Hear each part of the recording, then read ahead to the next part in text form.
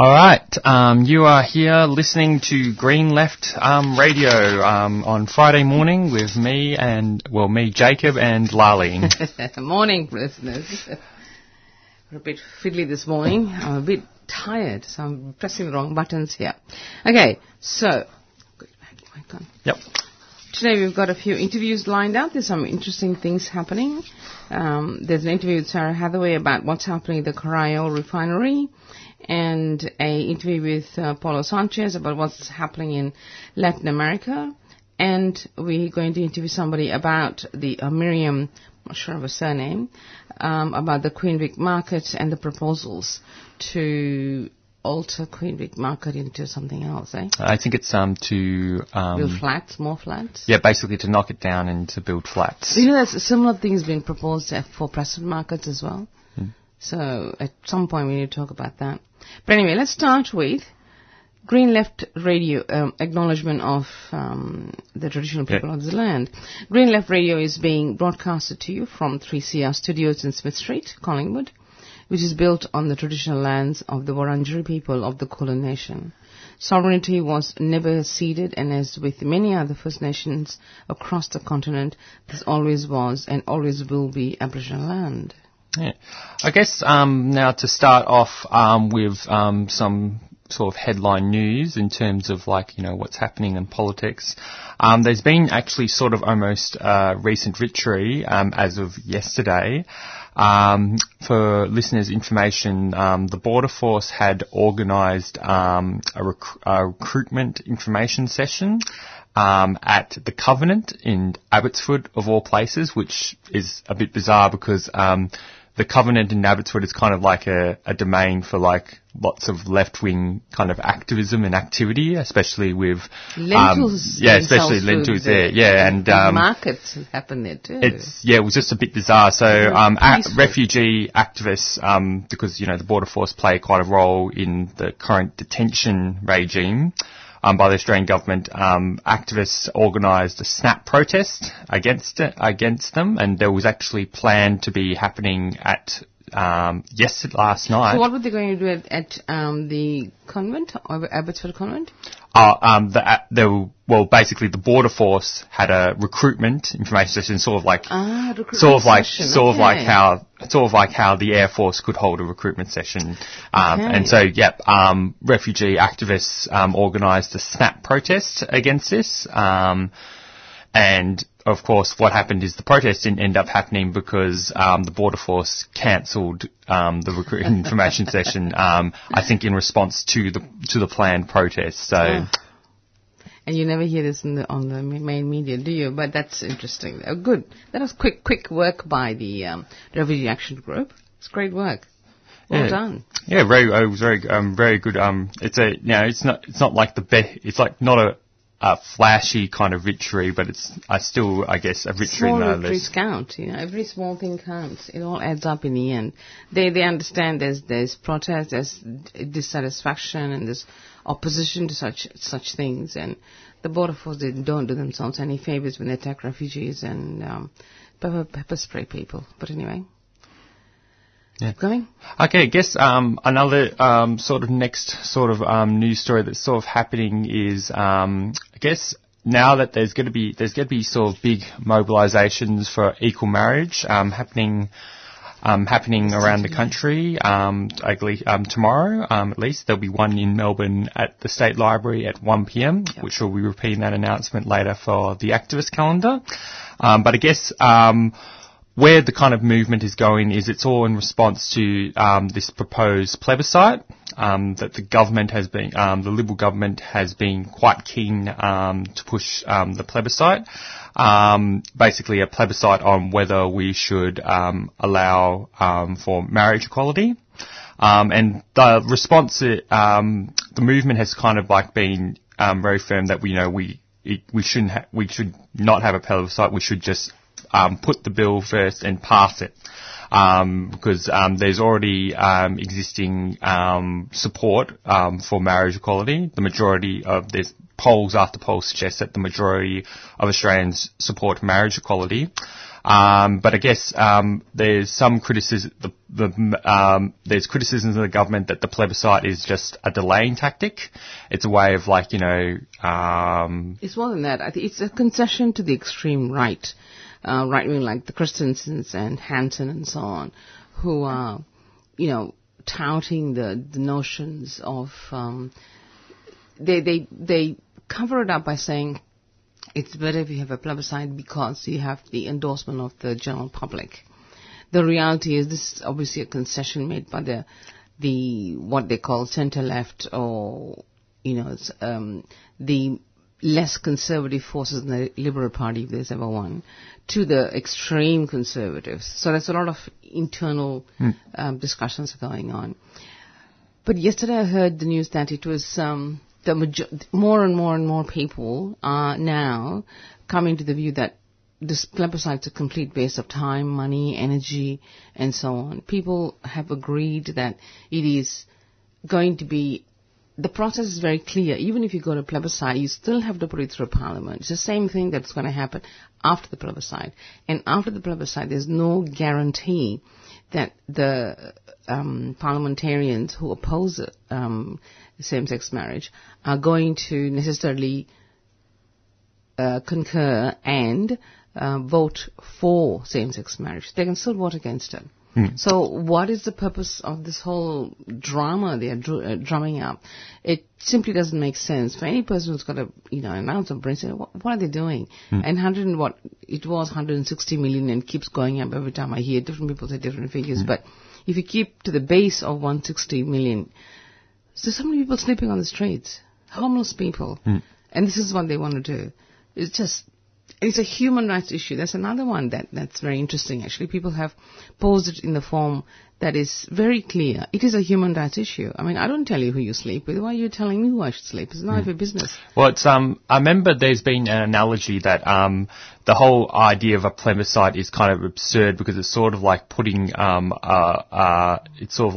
question, imagine if we had a plebiscite for no-fault divorce when that was implemented. But at the same time, the government actually refuses to put referendums or plebiscites to issues that are actually probably of some significance, like for example, whether we go to war or not. Exactly, they would never put a plebiscite to go in war because they know the majority of Australians would oppose it. And of course, many wars are started on the basis of a minority's will as opposed to a majority. And usually it's on very flimsy reasons, and usually it's about dovetailing the US or the UK or any other European country. Australia just straddles this overall notion that they feel they're European, but they think they're part of Asia. So they're straddling these two schizophrenic notions, which drives them to do insane things sometimes. What the hell are we doing in the Middle East? Nobody even talks about things like who is supplying them with the weapons, both sides. Who's giving them weapons? Not a word about it, but they're always talking about, we're going to support our friends, their standard line is we're fighting ISIS. But who's giving ISIS weapons?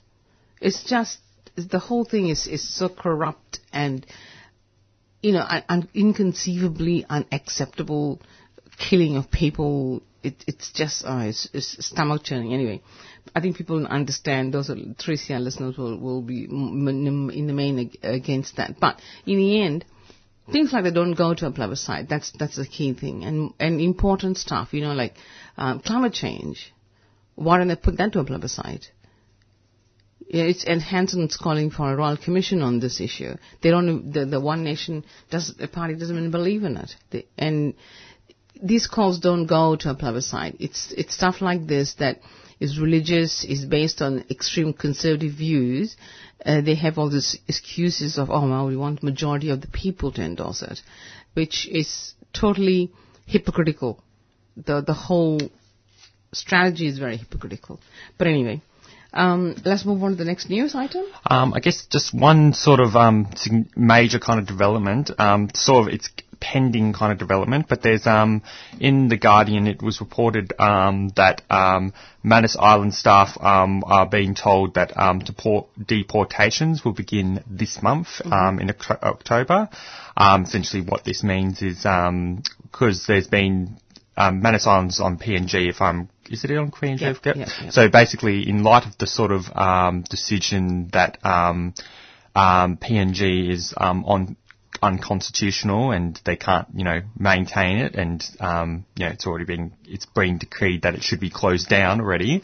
Of course, nothing has really happened on that front, but this is a bit of a concerning development that basically what could happen, this is all pending development, so speculation, is that if the Manus Island staff are being told that deportations will be happening of the refugees who are settled there, it means that a number of refugees who are currently being housed there will potentially be deported back to their home countries, which would be very disastrous because it would mean that they would be going back to the countries. Death sentence to them. Or alternatively, they might be getting deported to the other detention centres, which, for example, Nauru or Christmas Island. But of course, there's also issues, for example, they could become even more overcrowded, leading to more deterioration of... Well, there's no guarantees they can even go to Christmas Island because for immigration purposes, Christmas Island is excised from Australian territory. So what does that mean? It's much more complicated than we think it is because all these border laws they've brought in supposedly to protect Australia from what God only knows. So exactly what's going to happen to them, where they're going to be deported to. It's really... Some of them don't even have papers. How are they going to be deported to which country they came from? How do they know which country? They could pinpoint any country these days. I could come from India, but I'm actually from Malaysia. So where are they coming from? Do they have all the records? Now, many of them don't have papers. So the deportation question is very tricky one. So this coming to see how the developments happen. Yeah. So, but refugee activists who are active in the movement, who are Shinyan, should just stay tuned for any sort of developments. For what, and it could be the subject of our the responses of the refugee movement, whatever happens in the next couple of weeks and months. Yeah, people on alert, and they're finding out what's happening. All right. So, should we get our first interview happening? Yep. All right. So let me play some announcements while you do that. And before, I'll turn your mic off. And for listeners' information, we're listening to 3CR 855 on your AM dial, and this is Green Left Radio. One of the things that we are at the moment dealing with is the fact that we didn't reach our financial target for 3CR for this year. We fell short like about 20,000. So any listener who is able to donate, please do donate. And as you probably know, and you've heard several times, any donation over $2 is tax deductible. And to keep this alternative media happening, your donations goes a long way. And 3CR is run by volunteers. And it'll be great if people can dig deep and donate as much as they can. And if you want to know how to donate, do ring us. It's 9419-8377. So it's 9419-8377. And we have Sarah Hathaway online to talk about a fresh dispute that's broken out at the refineries in Corio. Welcome to 3CR, Sarah. Hi, Lally. How are you? Good. And this is amazing. This attacks on workers keep coming, doesn't it? Tell us the story. What's happening? So on Wednesday morning, there were about 300 workers. They assembled at the main entrance to the Geelong Oil Refinery. And that sort of kicked off a community protest against really serious unsafe work conditions that have resulted in a number of pretty serious accidents, including hospitalisation. That sounds serious. And they've been running a 24-hour protest since Wednesday, and they're still going strong. And that's despite the local paper today saying that the protest is over. So it'd be good if we can let the community know today that it's still going strong and we still need community support. Hang on. Let's rewind a little bit. You said something about people having to go into hospital. What actually happened? And what is the cause of the dispute? Maybe start with that. Yeah, so there's one particular incident that I know of that a worker blew off or lost a part of their hand and was hospitalised. There's been a number of gas leaks. And one of the tipping points was that Viva Energy, who owns the refinery, they took over from Shell, decided to sack their firefighting staff on site. And that made the local papers, and then there was community concern as well as concern from the workers that if, God forbid, something serious happened, that first line of response would be gone. Okay, so big health and safety issue there, okay. Yeah. So the dispute started over the fact somebody was injured badly and was sent to hospital, and there's protests from the workers and the community? Yes, yeah. No, there's been a number of injuries. That's just one example. Mm-hmm. And in addition to that, the other claim is parity of conditions. Yep. So Viva Energy have been quite open about the fact they're bringing in 457 workers, which are being majorly exploited. And there was one worker that I was speaking to on the line who said he witnessed 457 workers removing asbestos with nothing except a wet handkerchief over their face. Oh, God. No proper safety equipment. So he went over and gave them the masks. Mm-hmm. But you know, that's what's going to happen if they get rid of the local workforce and just bring in 457s. It's going to be even more unsafe for the workers and the community. Okay, so what sparked this current protest? Just an accumulation of all these things over the last few months. Okay, so and I just boiled to a head, and workers said enough, and they've walked off. How many workers and what unions are involved?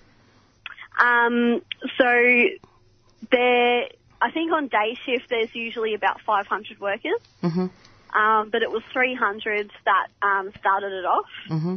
And it is a community run protest. Okay, so the unions are not involved? No.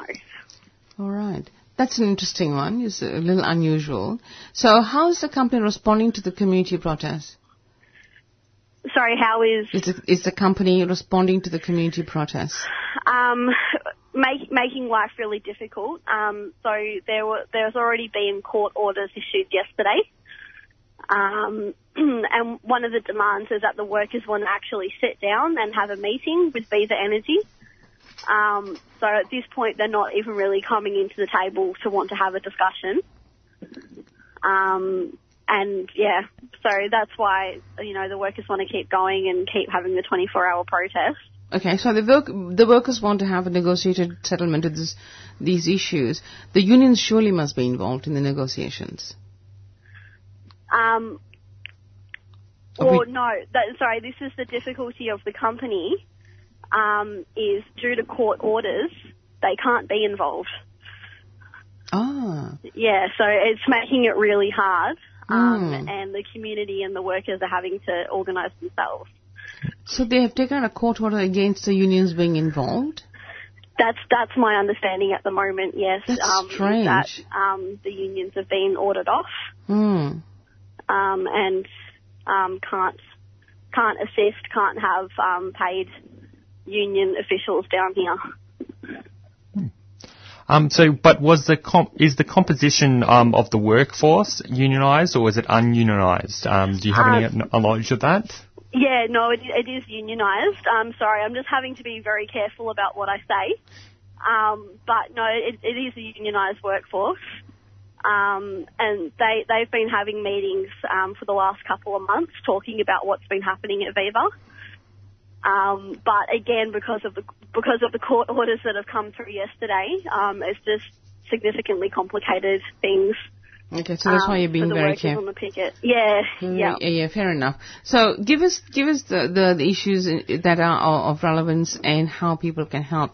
Firstly, where is this refinery, in Geelong or Corio? Yeah, so Corio is Geelong, but it's in Corio, sort of the northern end of Geelong. Okay. So it's Refinery Road off Melbourne Road, off the Mail Highway, if you're travelling down from Melbourne. Mm-hmm. If you're on the train, if you want to come down, get off at Corio train station and you can walk it. Mm-hmm. At this stage, it's going to keep going. There were plans to get family down here over the weekend. So any and all support. What's really hamstringing us is that the workers here cannot speak to the media.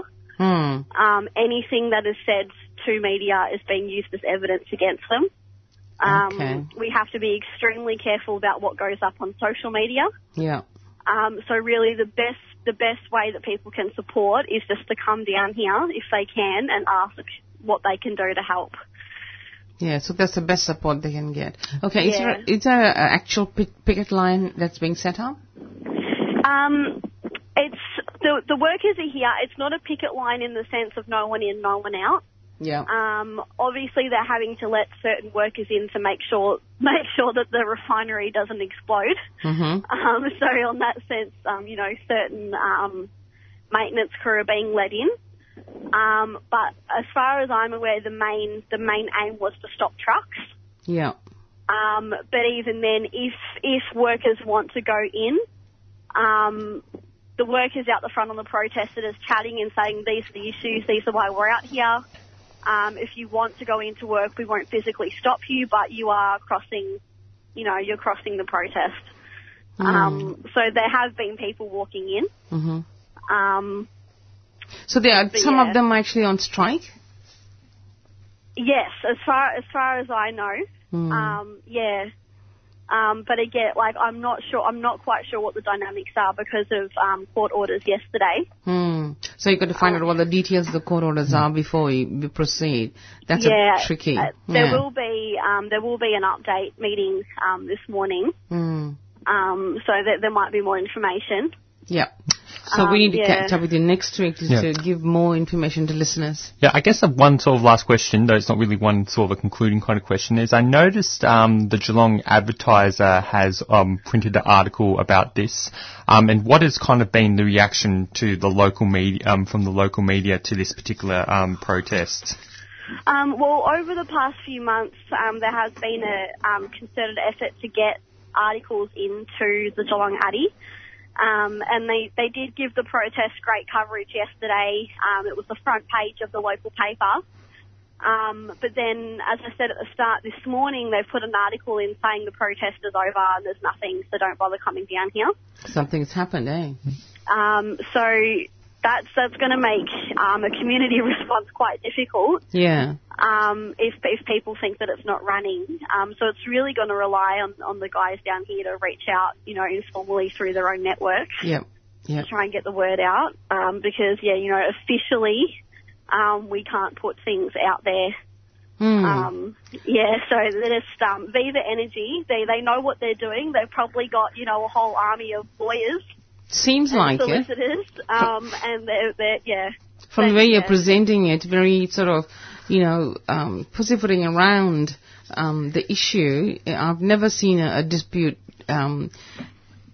described in this particular way.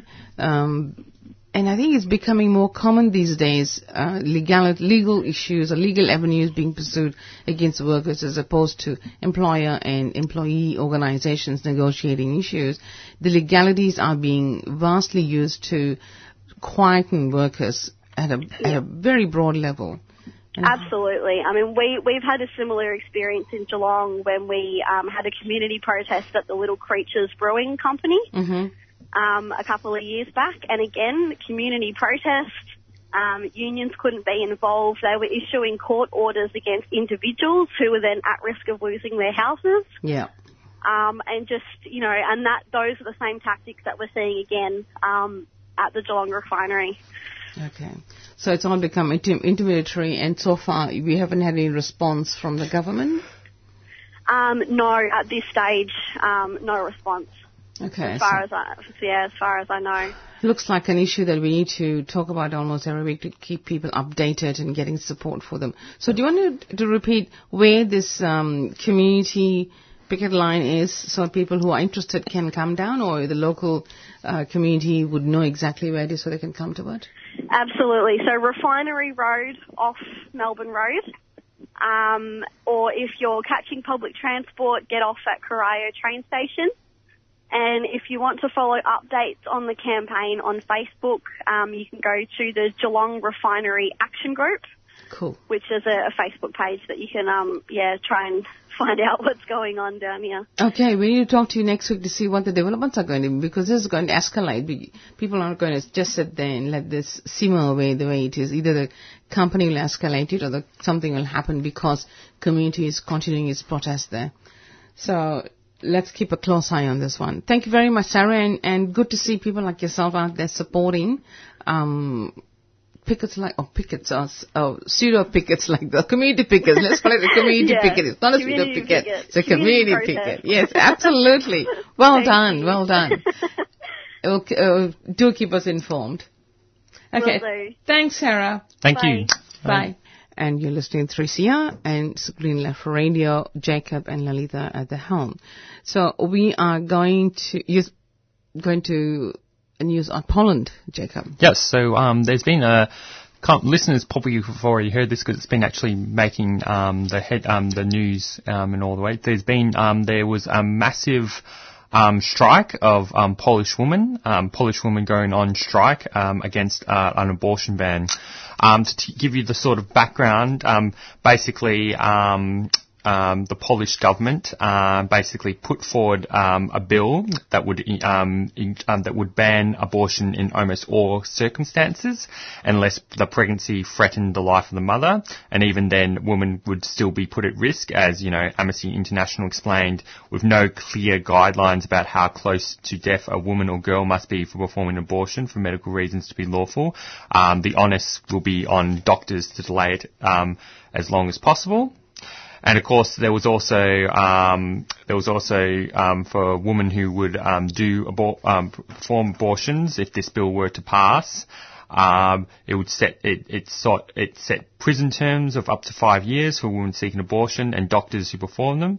And it is now because I think this was going to be amended, but of course that's not really relevant anymore, because in response, thousands of people took to the streets. It happened on Black Monday, where more than 100,000 protested vowed to boycott work or school, and in an act of solidarity, a number of businesses and corporations reportedly pledged to shut their doors as part of the strike.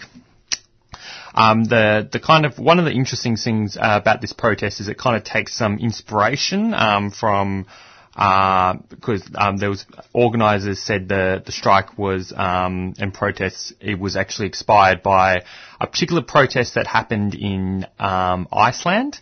Called the Women's Day Off, that took place over 40 years ago, and during which in that protest 90% of women refused to work or perform housework in protest of economic inequality and workplace discrimination. When was this? This was 40 years ago in Iceland. That's right. Yes. 1975, I think. Yeah, 1975. But yes, that's just only the sort of the first kind of article. What has actually happened since then is there's been all these sort of mass protest. There's been this sort of mass protest and strike. And basically the response as of now is that they've actually potentially had a victory, because the government, in light of the mass protests, have already considered pulling back the bill and not putting it forward to the Parliament.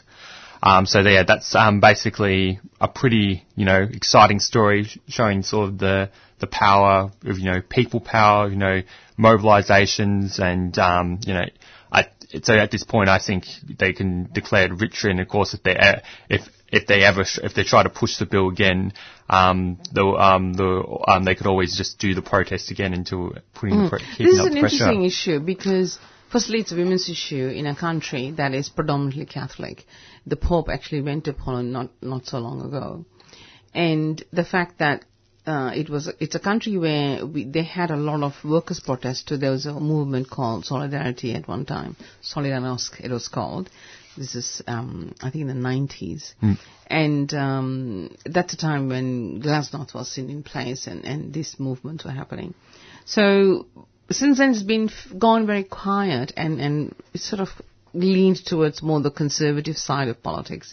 So this is like re-emerging as a big issue for women, which then demands that the men look at the issue from a progressive point of view. So good on the women in Poland fighting so many obstacles in their way. You know, the Pope's visit, that the whole place is Catholic, and the fact that women's movement have not been that much active in many countries these days.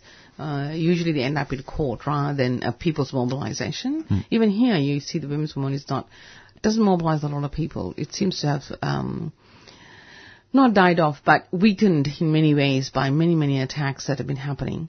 But great, we'll have to keep an eye on that and see what the result's going to be. Yeah, actually, in the relaying this to Australian politics, there's actually quite a big sort of movement developing for reproductive rights currently in Queensland, and in the past we actually interviewed an activist who is currently involved in that campaign. But that has been a very sort of developing campaign that is becoming broader. You know, they haven't gone all the way to do a mass strike yet, but it is developing in a way where there's protests happening. There's large public forums where over 200 people attend. So I think there's probably potentially lessons for the movement in Queensland to learn from the Polish example. But but that is definitely something that has parallels with what's happening there. Okay, so let's move on to another piece of news, which is the West Papua news. It's really interesting because quietly, maybe quietly for Australia, but other countries seem to know a bit more about what's happening in Papua as well. Recently, the Papuan forces have been able to get the Melanesian Spearhead Group to accept West Papua as part of their group, which means the West Papuans now have access to the UN.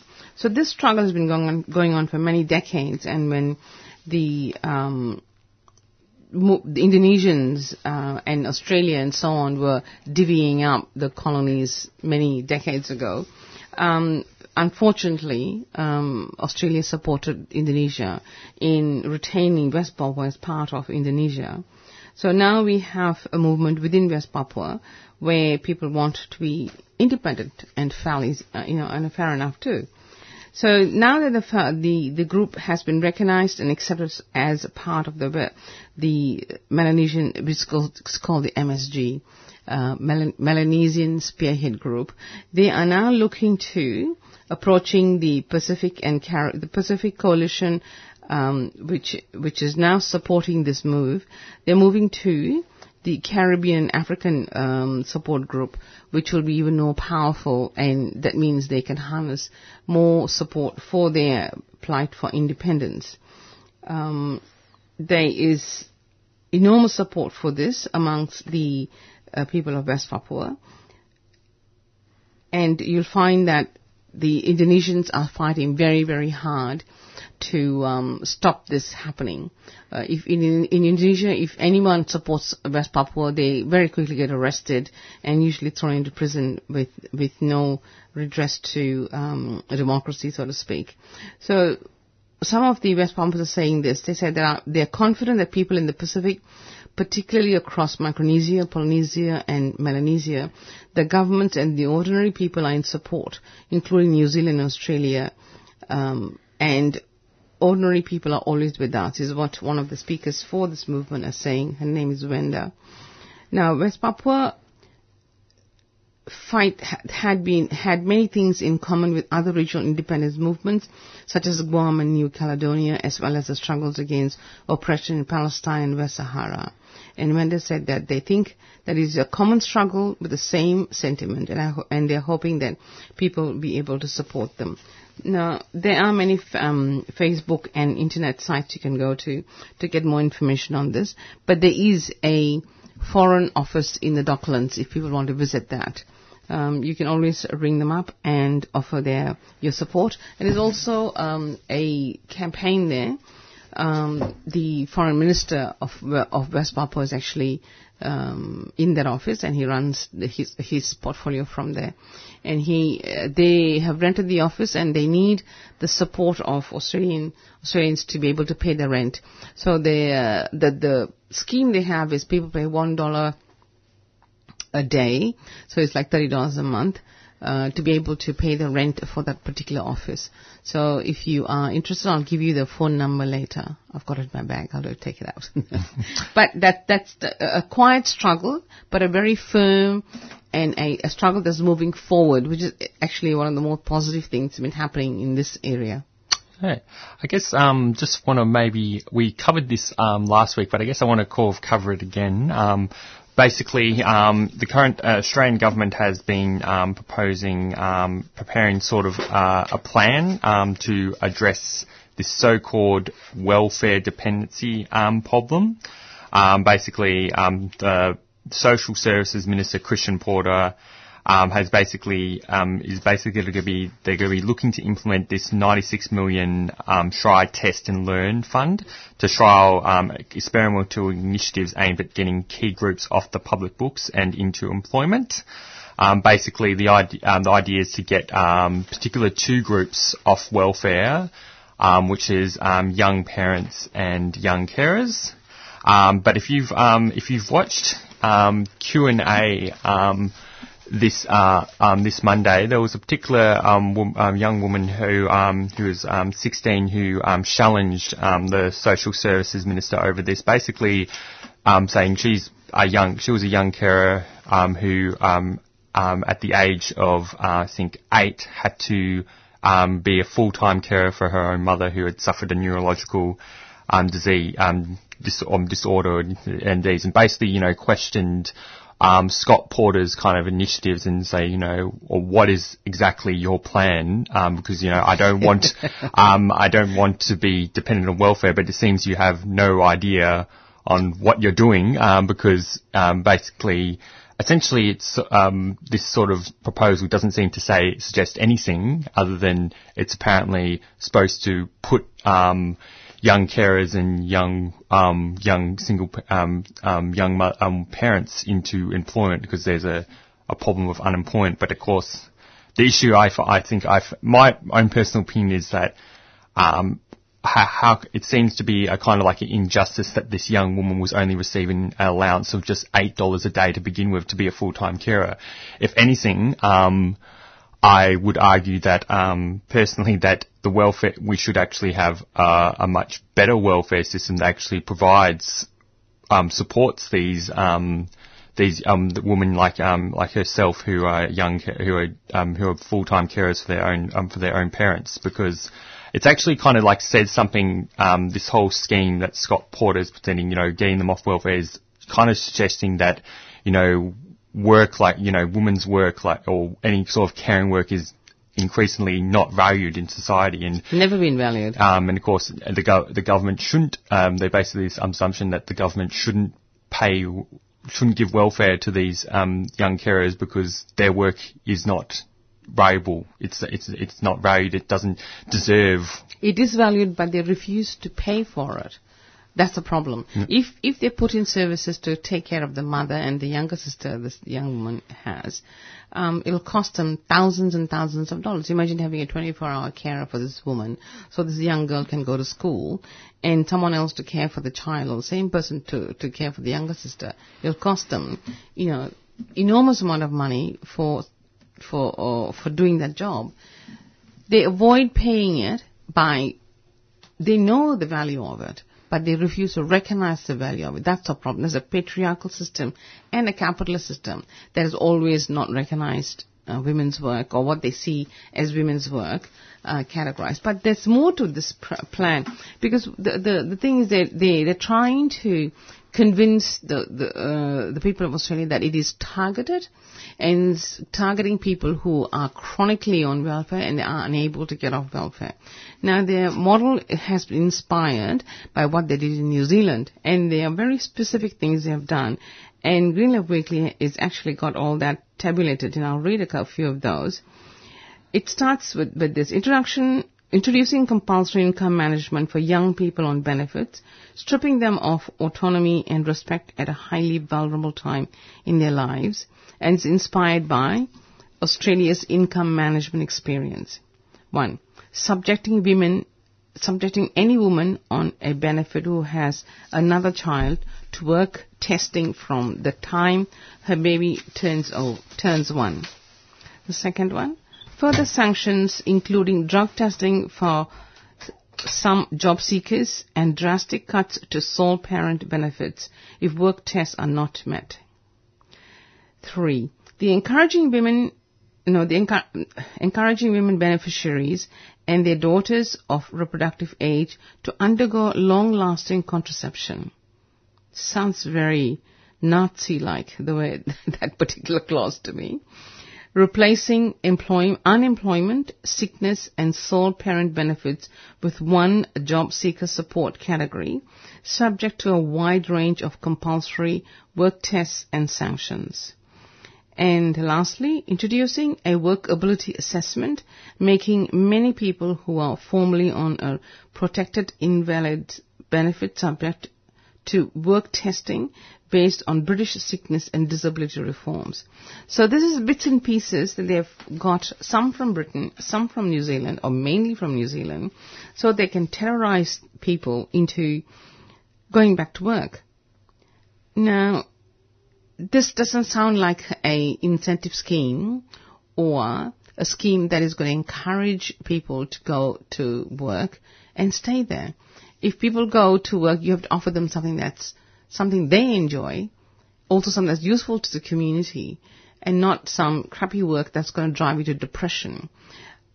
Call centers, for example, I know people who have worked in call centers and haven't lasted more than 6 months.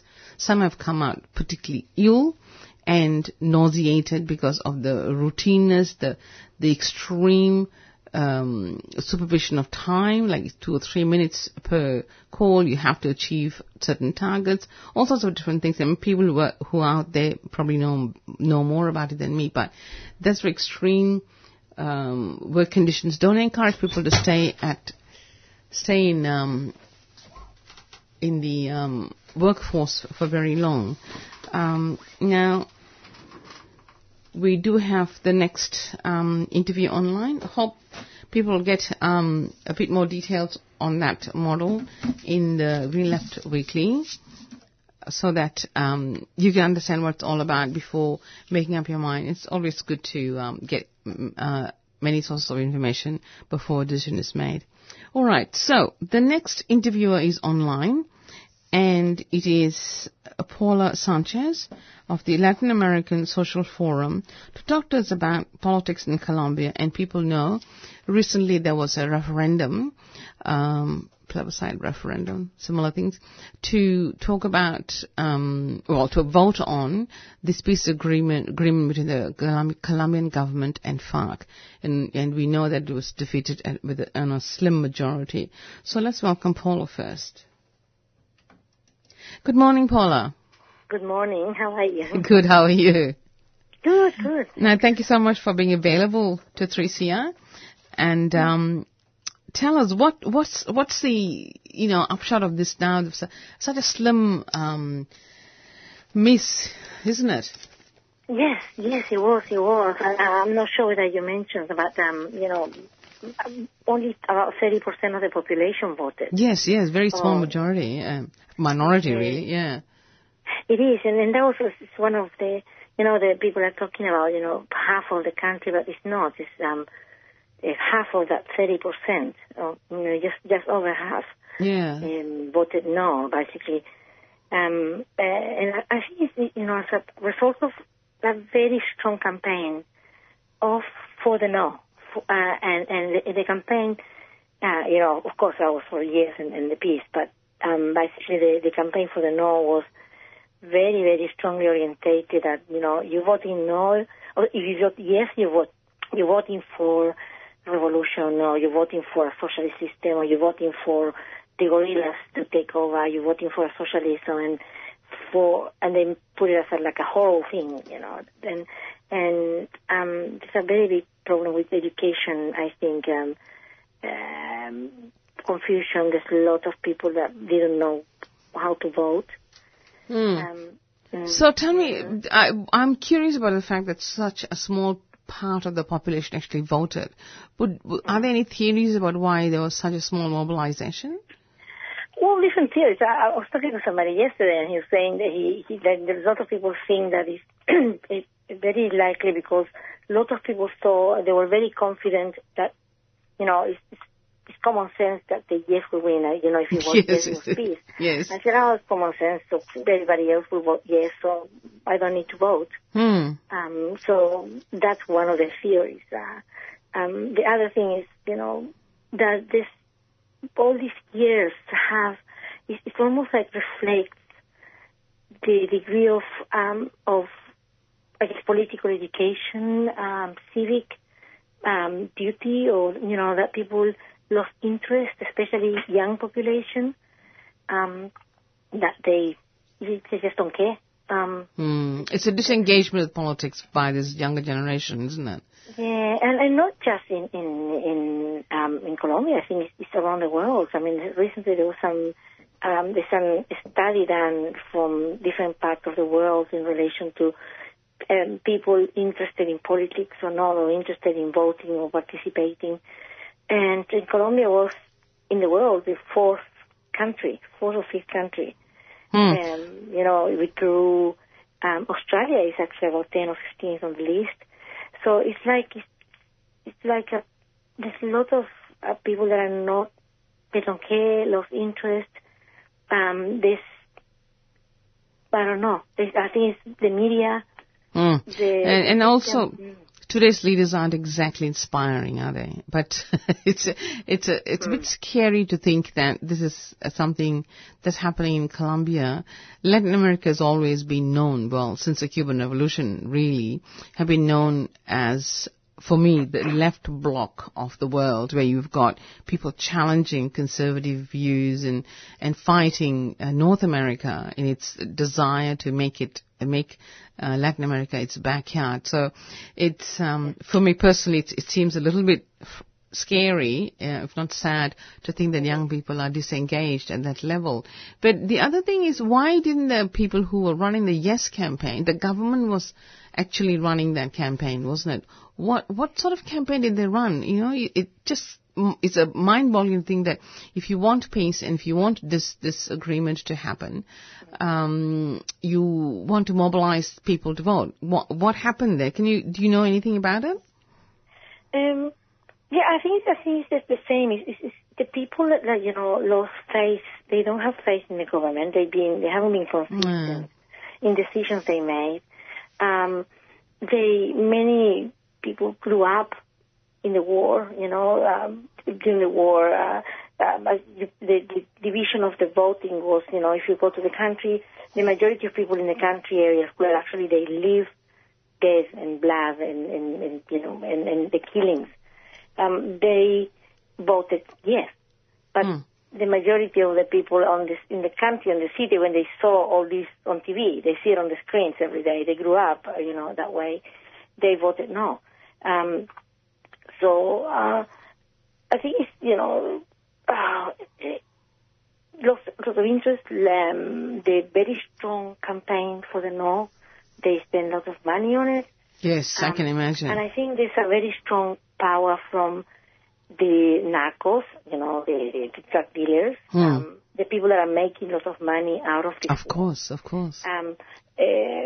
I was thinking even, United States, if there's peace in Colombia, they wouldn't have excuse to have a base in Colombia. That's right. They also can't sell drugs, can't sell weapons. Right. Because it's not in the best interest. Some people actually live, or this is their profession, they actually live by killing, the sicarios, or That's right. the people that actually kill for money. They would lose their job. So basically, there's a strong power that is in the best interest to maintain status quo, not change things.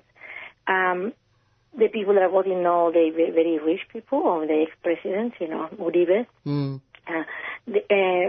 We know that there's a very big interest for, United States to have control over that area, especially because it's sort of next to Venezuela. And that was another scare campaign. If you vote for peace, you're going to have, Venezuela coming over, and it's the same thing that's happening in Venezuela. Somebody also yesterday was talking to me about, the peace process happened in Cuba, but, Cuba, a socialist or communist country. So it's all these, fear-mongering perceptions of the people, and the fear. It is sad. It is sad.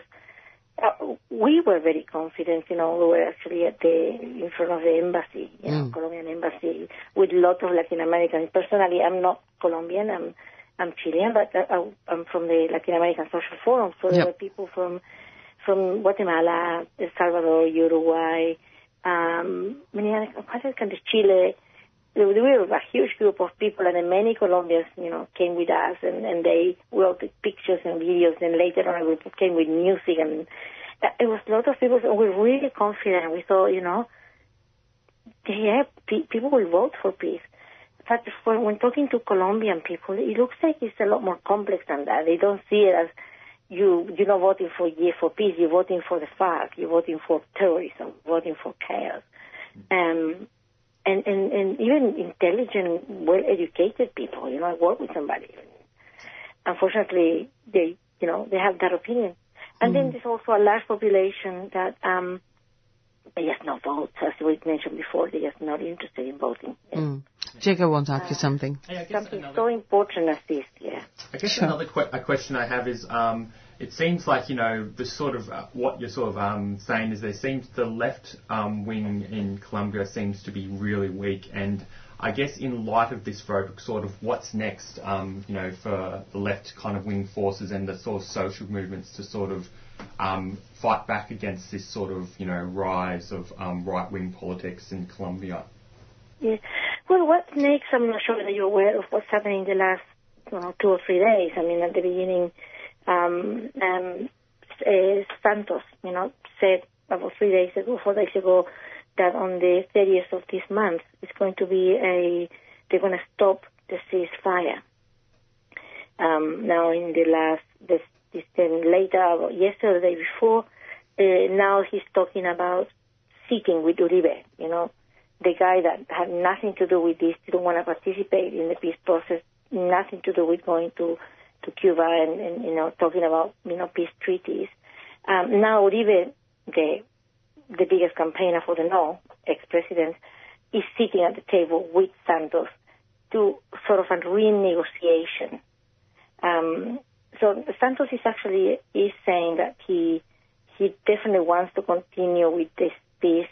He wants to, and he's now willing to renegotiate with the sort of extreme right people that, wanted to know.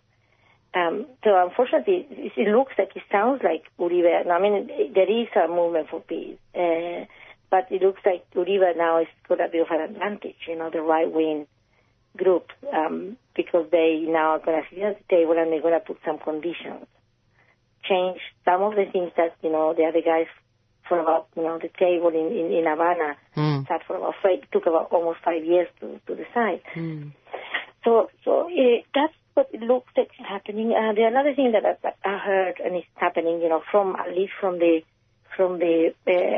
people that supported the peace in Australia or in Sydney, they actually are now talking about what we're going to do next. The first thing that they're thinking is developing a network through Facebook, through all the people that all the Colombians around the world, to get solidarity from governments, institutions, organizations, unions, political parties, to put pressure on the Colombian government to continue this peace. One of the things that I heard was the peace negotiations, the conditions was too generous to the FARC. In particular, giving them legitimacy to become part of the community again, and also to be able to form a political force and a political party. The right-wing forces definitely didn't like that. Yeah, and that was the majority of the no campaign. Yes. Because that's one of the conditions, or they were saying, they would take some of, places in government, and they will actually be able to register as a political party. And that's the major part of the campaign. They said, see, they're going to take over. And that's what they used. They're going to be in the government. And that's what they used as saying that FARC's now being recognized as a socialist or left-wing group that is going to take over, like in Venezuela and Cuba and so on. It's the crux of that campaign that drove people away. That's right, and there's no, a spirit of, they're not talking about reconciliation or anything, and some people are saying, if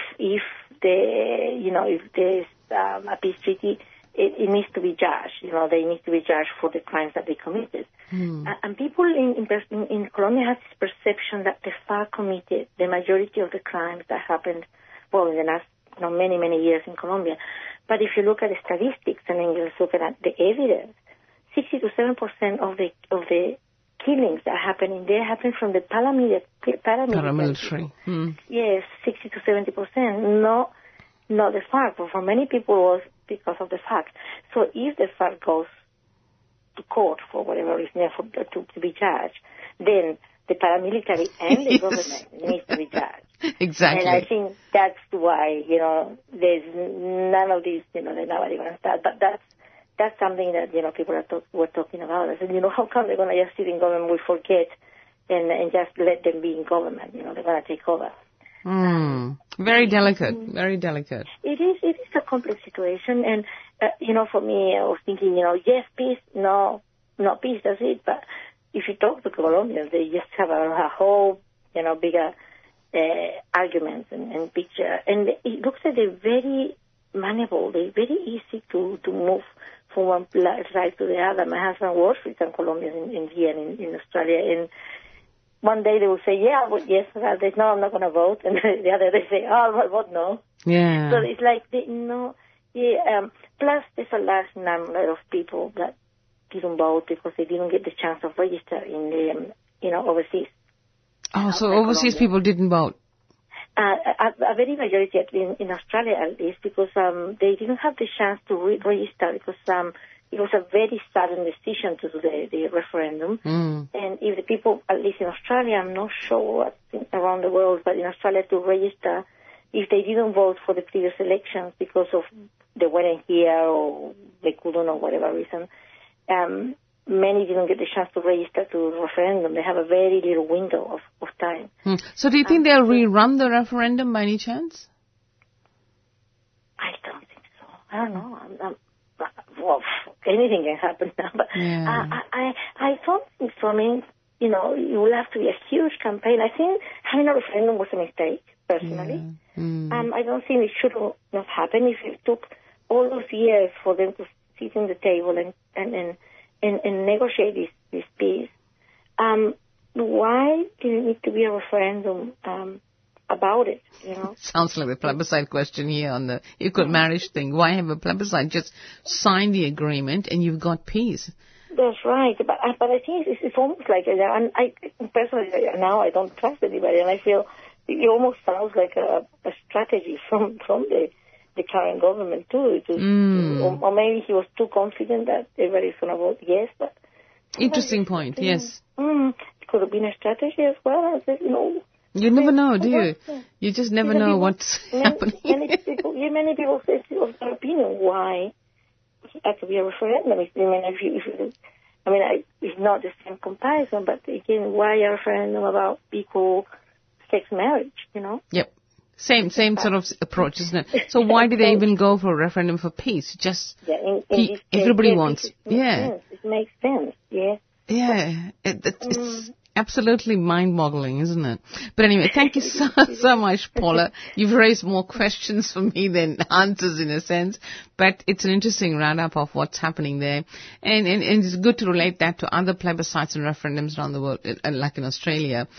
Why? Why do you have to have these referendums and plebiscites on issues that are a given? I mean, people want peace. Why do you have to go to a referendum to ask them if they want peace? And here, why do you have to ask people about equal right marriage when, it's a human right. Get on with it.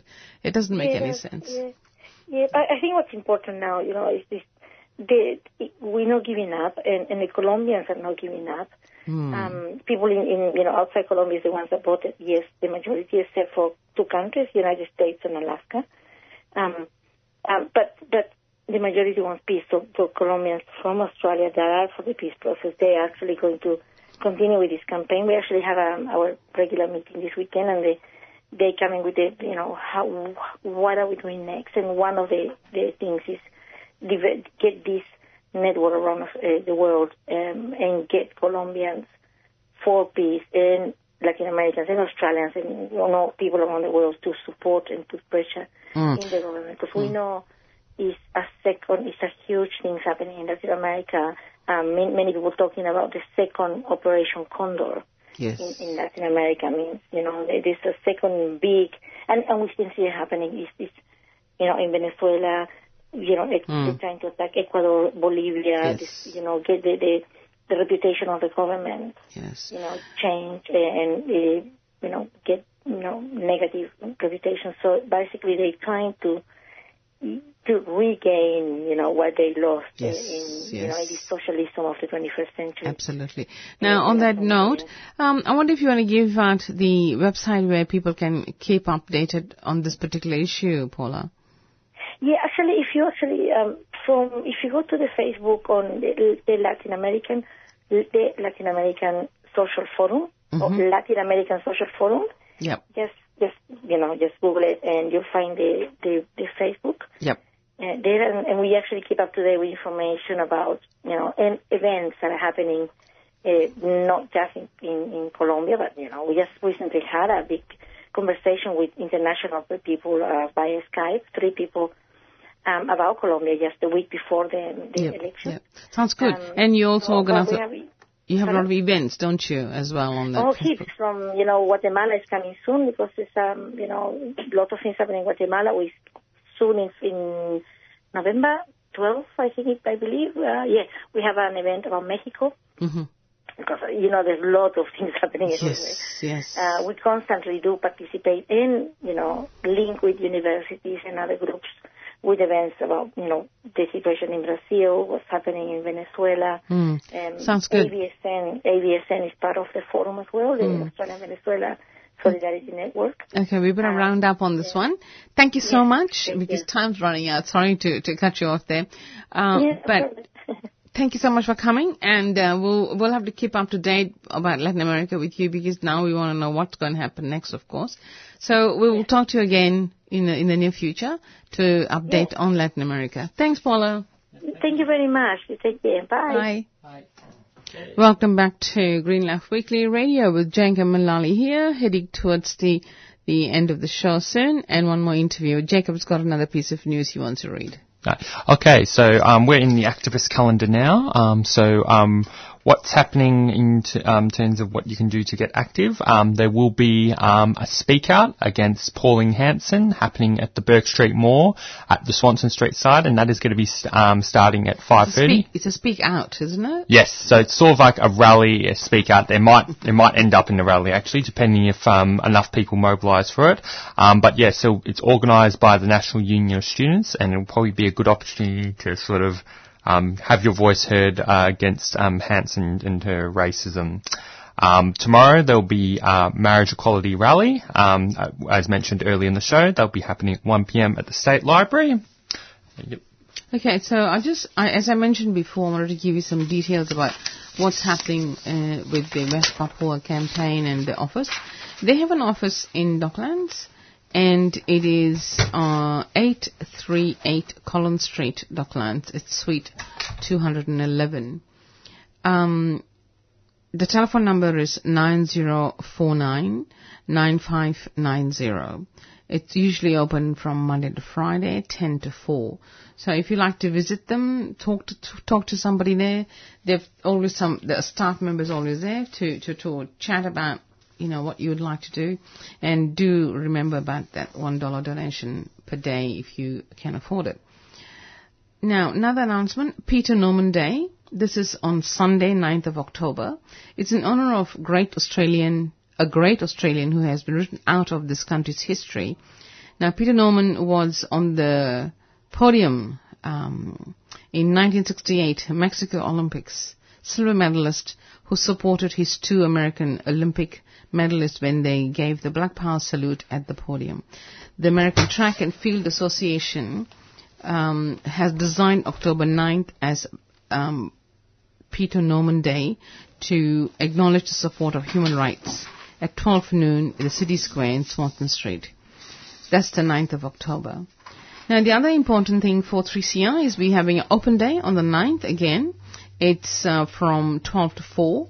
So you can go to Peter Norman Day and come over and celebrate the open day at 3CR. It's celebrating 40 years of Radical Radio.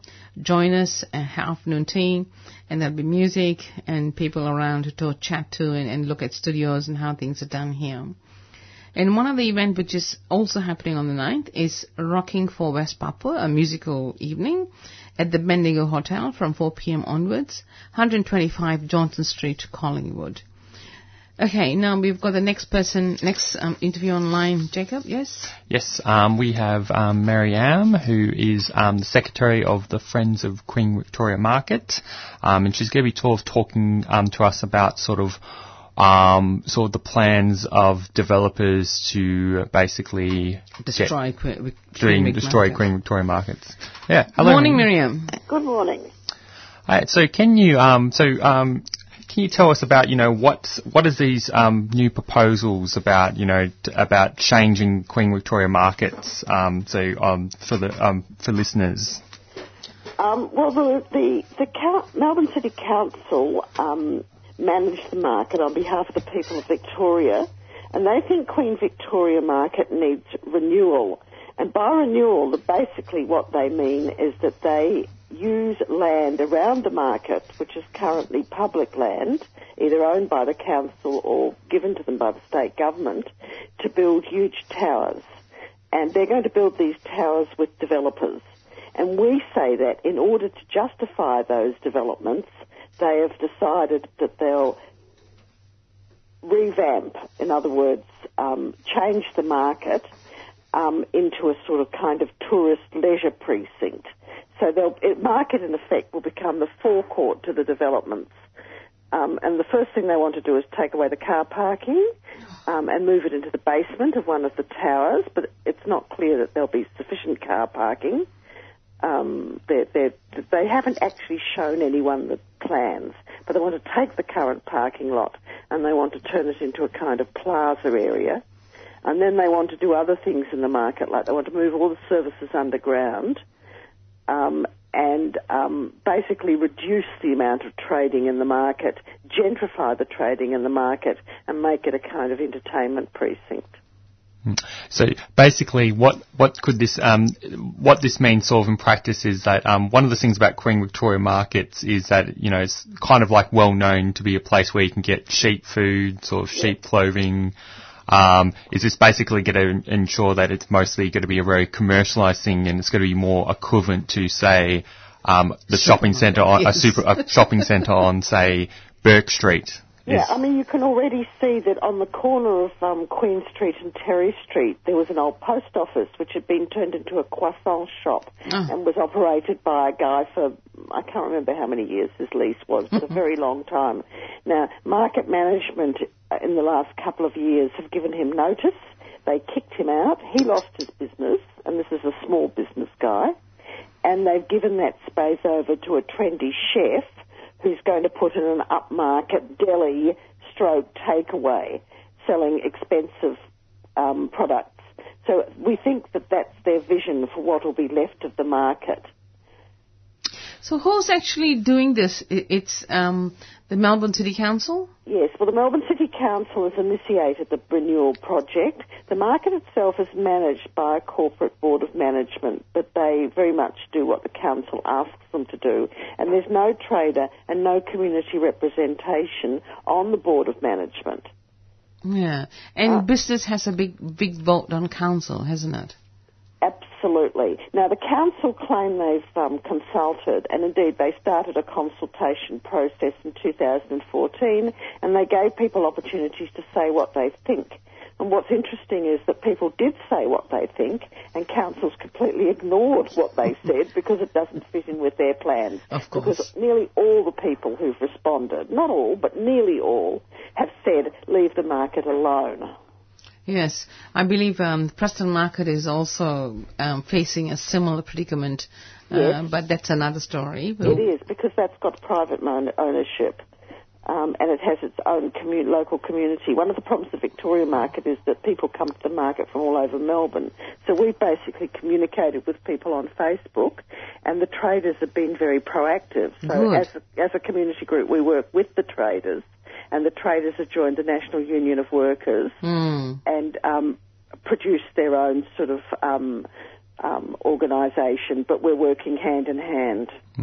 So can you tell us more about this sort of campaign that is kind of developing against all these sort of proposed plans to remap the Victoria market? Yeah, I mean, Mr. Doyle thinks that the thing's a done deal, and the other thing is that most of the commercial arrangements have been done in confidence in the council.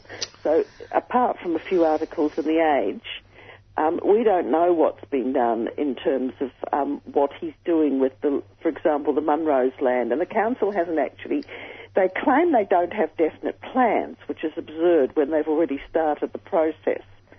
So they're being very sneaky about this. In spite of this, we've used Facebook as a way to galvanise popular support, and we've done very well. We've got, we can get up to 70 or 80,000 hits on a good post, and we have about, I can't remember now, maybe up to 3,000 likes, and even an ordinary post has about a 20,000 spread. So that's been interesting. And the traders themselves, as I said, have joined the NUW. Everything's gone into abeyance now because we're waiting for the council elections, and Phil Cleary is standing as a kind of market candidate as Lord Mayor. And there are other candidates who are standing. Jackie Watts, who's been on the council for a while, and also Councillor Richard Foster, have been fantastically supportive, and they're standing for re-election. We've been very disappointed with the attitude of the Greens. Oh, really? Tell us more. Well, because the Greens, first of all, there's a game going on to see who wins the inner city electorates. That's not a problem. That's not a secret. And I think this is my own personal opinion. No, that's fine. But the Greens seem to think that if they hitch themselves to Mr. Doyle and to the power block and to Councillor Stephen Mayne and the power block and the existing power block in the City Council, they'll be able to deliver benefits for their own constituents, and that'll play back into the fight for inner city Melbourne in terms of political representation. And the second thing is that Greens rightly are interested in sustainability. Absolutely. And so, of course, the argument they are making is that intensification in the inner city is a good thing, that it's good to increase the population in order to, preserve rural areas and city outskirts. And so they're very happy to work alongside the developers to increase high-density living in inner city Melbourne. Now, that's a separate argument to the market. Yeah, that's nothing to do with the market, yes. But the effect has been that in terms of the market, they've consistently supported the plans of Mr. Doyle, and they have not been interested in joining our campaign at all. And your group, how big is it? Well, we've got a couple of hundred members. That's good. In terms of actual signed-up members. But as I said, we've got up to 3,000 Facebook likes and much wider support. So, we think there's we think very few people in the market community, and we think that includes traders, but also customers, believe that this so-called renewal is going to save the market. We think it's going to destroy the market. So what sort of campaign is your group running? Because this is to play the devil's advocate. Isn't it more crucial now to mobilize people to campaign against this plan while the elections are on, to convey a message that people in this place are not interested in gentrifying this market?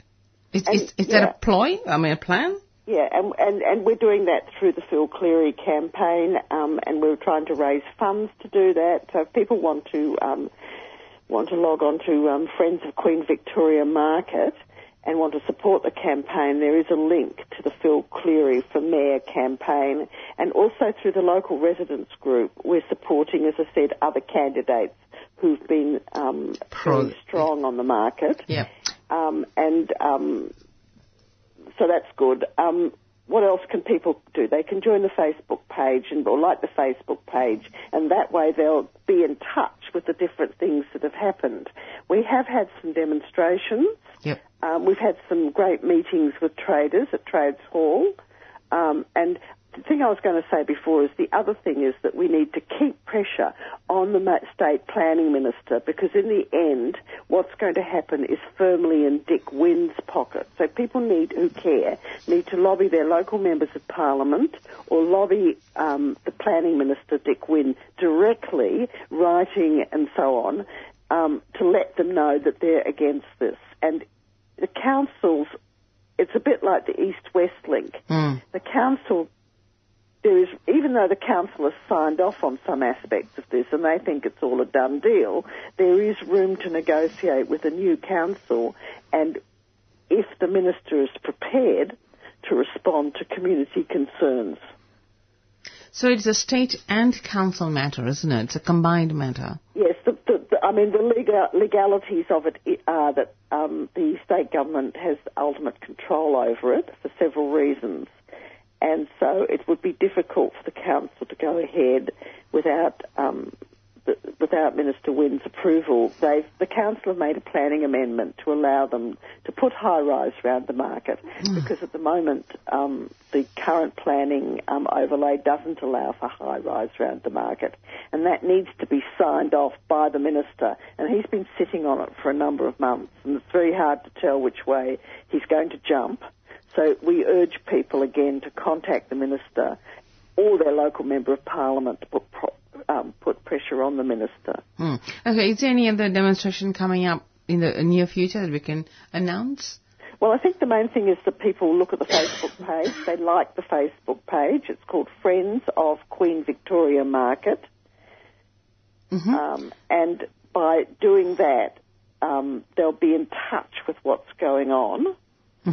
And be able to respond if, for example, there's a demonstration or something like that. Yeah. And obviously anybody who's got ideas about how we can do things better and wants to be actively involved in the campaign is very, very welcome.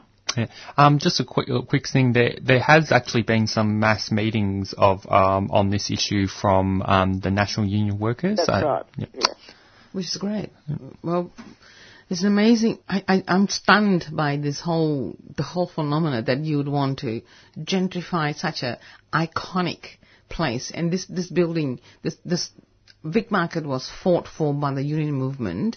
Yes. I think it was the 70s, 80s. It was in the 70s. Yeah, they were going to knock it down. That's correct. And the union saved it, and now they're at it again. That's right, and we're hoping the unions again will be instrumental. We've been talking to Trades Hall and the National Union of Workers, obviously, as a way that we can develop support also with some other unions. The building unions would be crucial in this.